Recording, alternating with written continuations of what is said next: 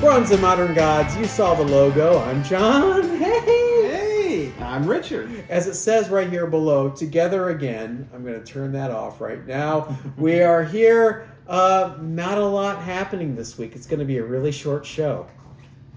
Yeah. We have the audience, live audience, hi live audience.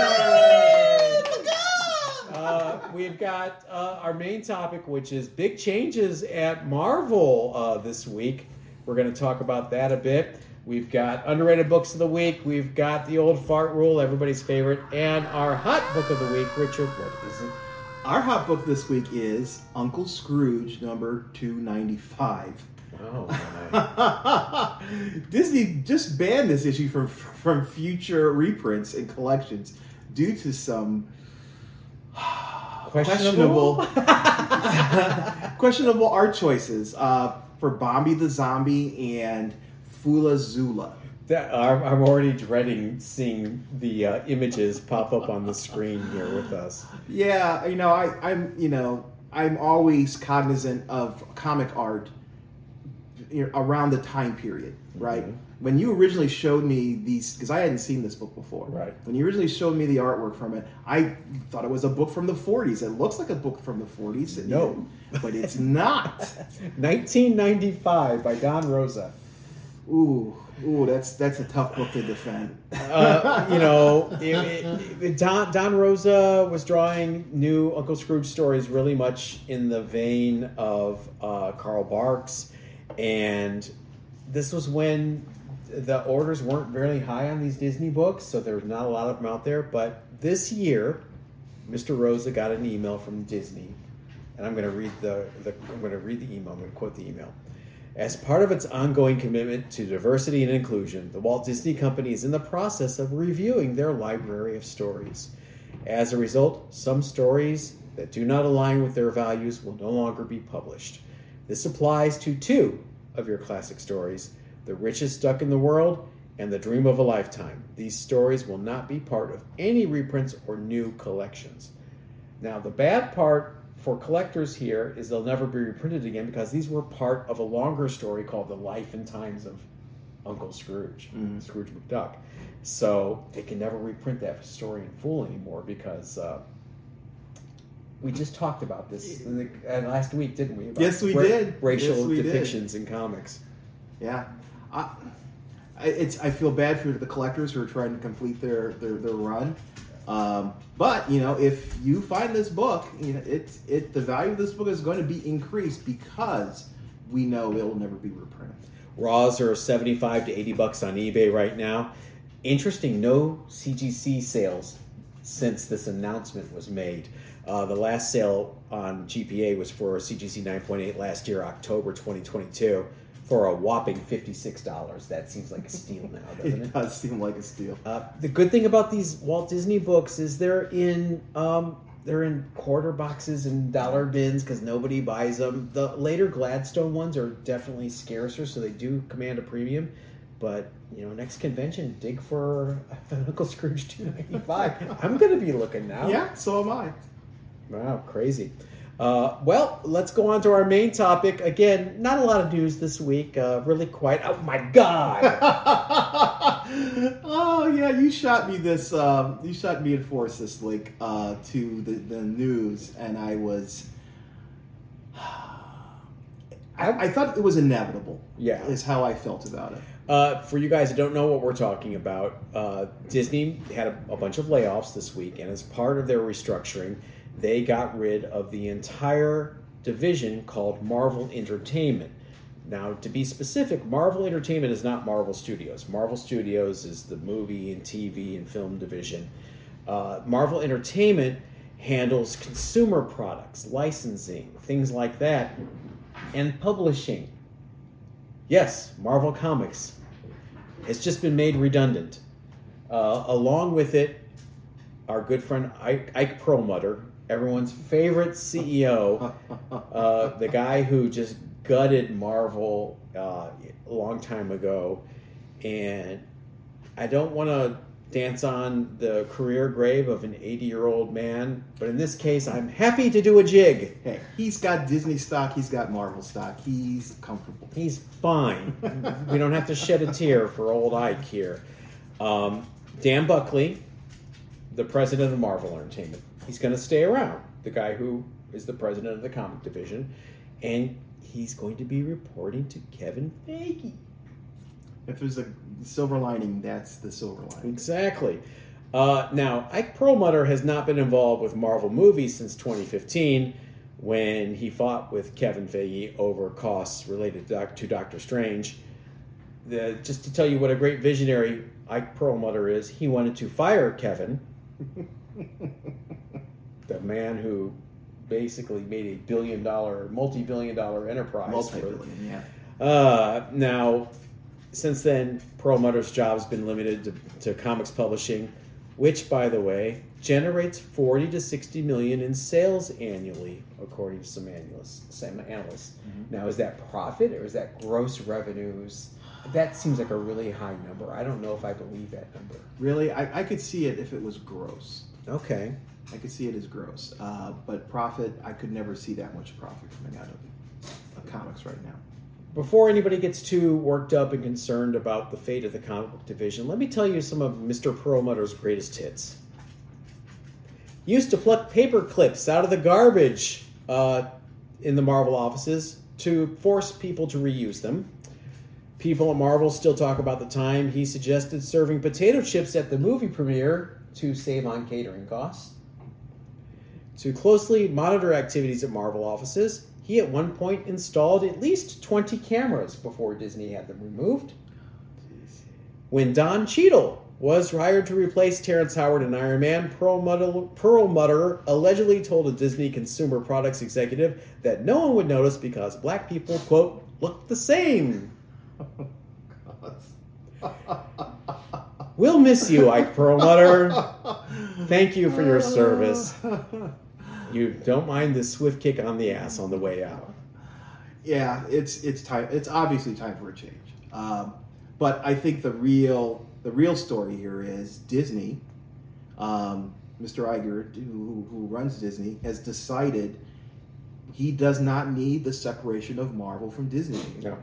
So now Disney is just going to be another brand Marvel's going to be a brand within Disney, and those walls that have kept them separate are going to disappear.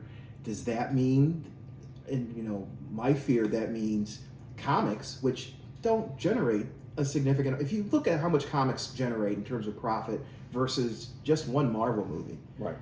It's infinitesimal. And does that mean that now that it is not a separate entity, it's going to simply disappear? Or I don't think we have anything to worry about because it's absolutely research and development for Marvel Studios.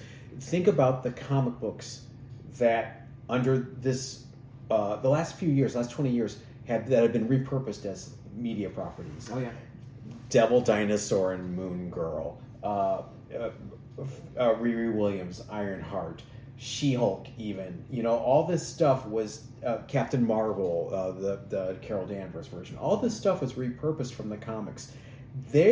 Marvel's been very smart about staying as close to the source material as possible. Mm-hmm. And I think DC actually is taking a page from that book now with James Gunn going over there. They're redoing the comics to make it more movie friendly, like this whole Superman family relaunch that they're doing. That's with an eye to making it a movie property. I don't think the comics division has anything to worry about. In fact, I'm sure people are probably breathing a sigh of relief that Dan Buckley is now out from under Perlmutter. He was co-reporting to Feige and Perlmutter. Okay. That's not the case anymore.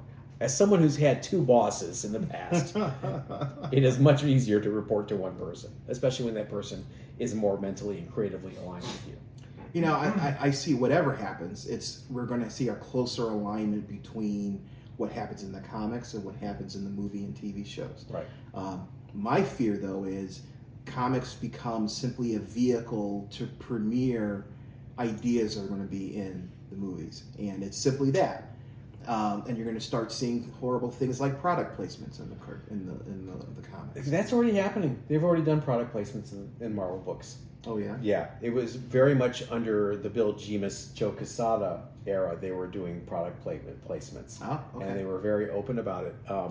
It hasn't been so much in the recent times, unless it's been so subtle we've missed it. But speaking of Joe Quesada, yes, we have more news, people. It doesn't stop there. Marvel's former editor-in-chief, Joe Quesada, signs a first-look deal with Amazon. Under this deal, Quesada will develop film and TV projects with a focus on adapting comic book IP, including both new and existing titles. Does he have ownership of any characters? Yeah, the Ash, stuff like that he did for, I think it was called Event Comics, was the company that he and Jimmy Palmiotti had. But that doesn't mean it has to be his properties. You know what I mean? He could be doing, like Invincible. He would be in charge of finding things like that and bringing it to Amazon, from the way I understand it. That's awesome. I think that's a great pick. Joe Quesada is so knowledgeable in the industry and the backstories of all the different comic brands. It's a great pick. I hope that something really comes of it. We have these first look things that happen, and it's sometimes it's cashing a check. Yeah, like Mark Millar about this, him and his properties. So I hope something comes of it, and I hope we see something produced or sourced from Joe Quesada. That would be awesome. It's one of those wait and see things. I'm glad he's got another gig. I think he's an incredibly intensely creative person. I think he saved Marvel Comics. Starting with his Daredevil run in Marvel Knights. Shout out to Forrest, a DD Comics fan. Boy, do you know that run of Daredevil was more than 20... Hey, wait, it's not 25 years old this week. No. What rule is it, Richard? It's the old fart rule.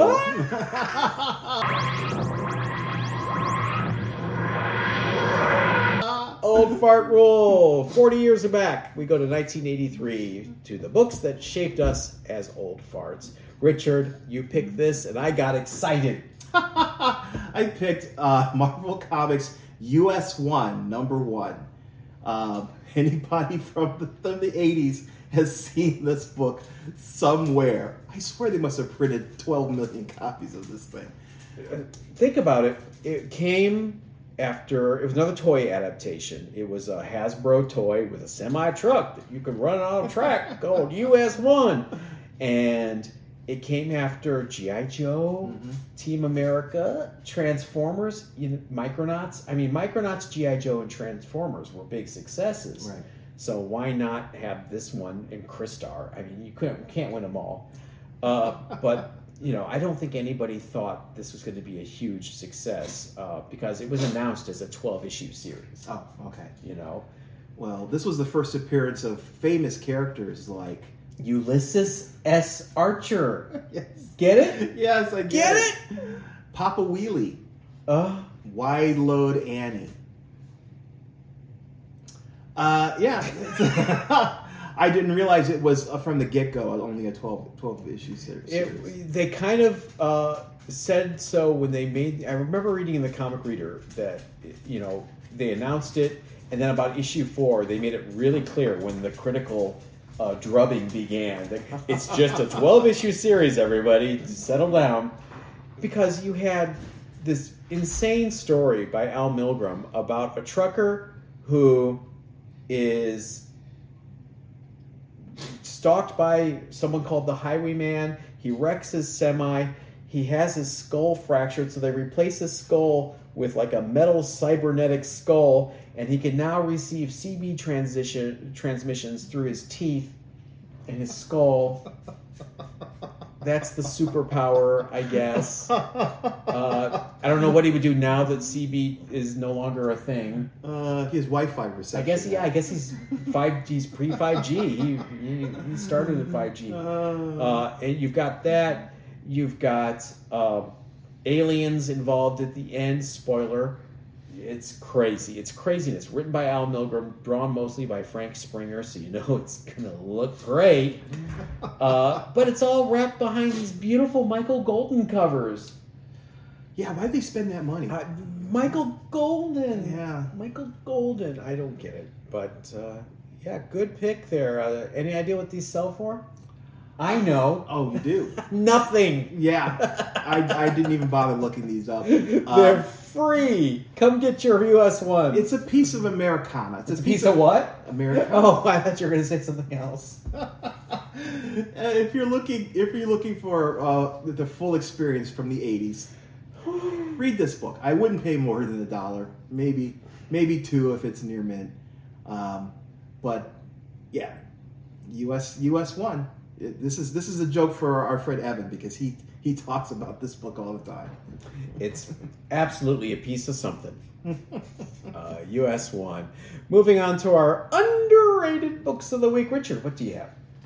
Yeah, I picked this time a stack of books instead of just one, just because we are here and I could pull them out. All right. Yeah, lift them out. What we got? I've got a bunch of Fantastic Four. In this case, I've got Fantastic... That camera right there. That camera right there. Yeah, so I have a bunch of Fantastic Fours. I've got issue number 39, which is a gorgeous Doom cover. Nice. Inked by who? Joe Sinott, right? No. You failed. I failed that. Okay. We talked about this Yes, before we the did. show started. Inked by Vinnie Coletta. Ew. And except for the Daredevil figure, which was redone by Wally Wood. We've got 86, which is another great Doom cover. We've got 60, which is an awesome cover. This pose has been reused 100 times. And then finally, I've got number 58, which is another awesome Doom cover. Now, this one here, I paid $30 for. Right? These books traditionally have been very affordable. I started to see a trend with these books going up in value. So now is the time to pick these books up because we know Doom is coming. Doom is definitely coming. And these are just great. I mean, the colors in these covers are just vibrant and rich. And I think we lose some of that with the covers today because they're definitely just great looking covers.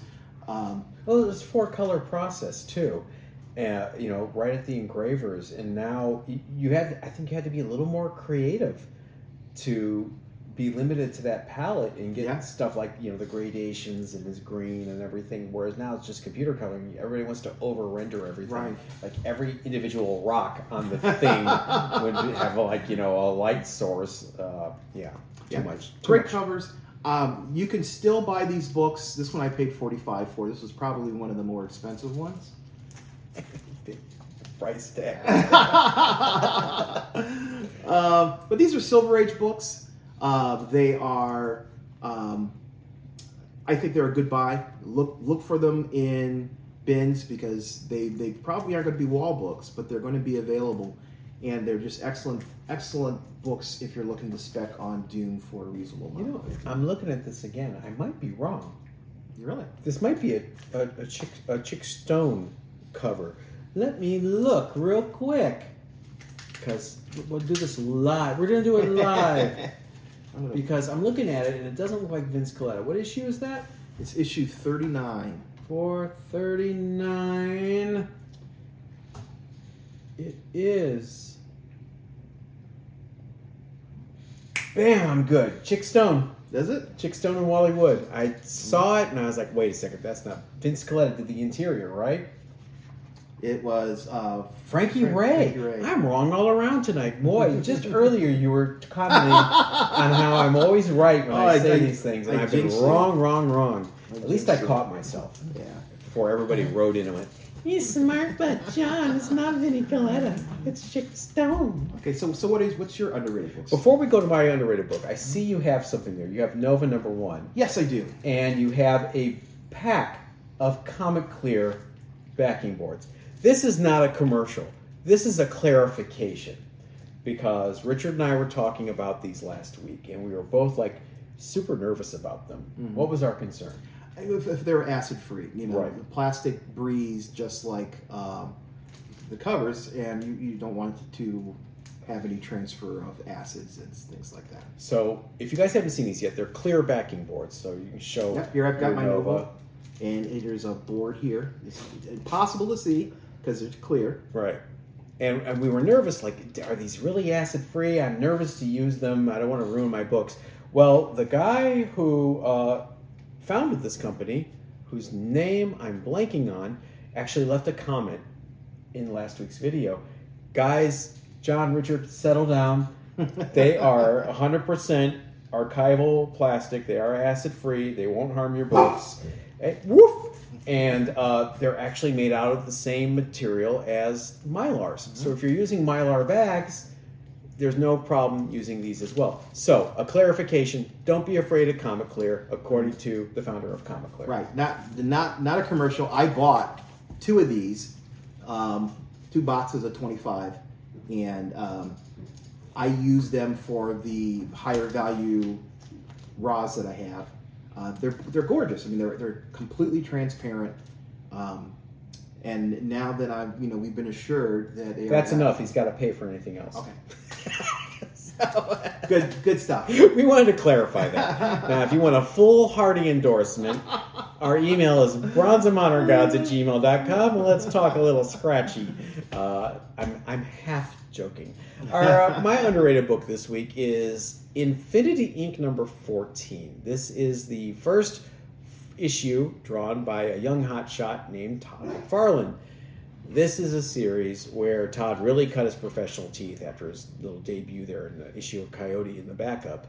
While his pencils, you look at this, and all you see is Tony DiZanuga. I mean, he just smothers Todd McFarlane. You can still see Todd in some of the panel layouts and in some of the later issues of this run, the big, huge flowing capes. Right. With Dr. Bones, in particular, the character. Shout out to Forrest again for suggesting this book for an underrated book, because he was flipping through and he saw this picture of a big flowing crazy cape and texted it to us and said, does anybody know that Todd was doing this back then? For Infinity 14 in particular, a 90-day GPA for a CGC 9.8 is right now about $274, which is a lot more than I thought it was going to be. That is, yeah. Until I looked at 2022. It was selling for $354 in 2022. Wow. So it's actually down. So again, buy the dip. Dip. And Infinity 14, first issue for Todd. Short and sweet. There we are. You guys got extra Richard and John the last few weeks. So this one is traveling for work, short version of the show. But we always appreciate you guys. And make sure you follow us on Facebook and Instagram at Bronze and Modern Gods. Or the website, bronzeandmoderngods.com. Hit like for us. Hit subscribe if you haven't already. We're in the same room again, just for this week only. Yeah. It seems to be happening more and more lately, which is good. So hopefully we'll see you together again soon. But until then, we'll catch you next time. Yeah, everybody stay safe.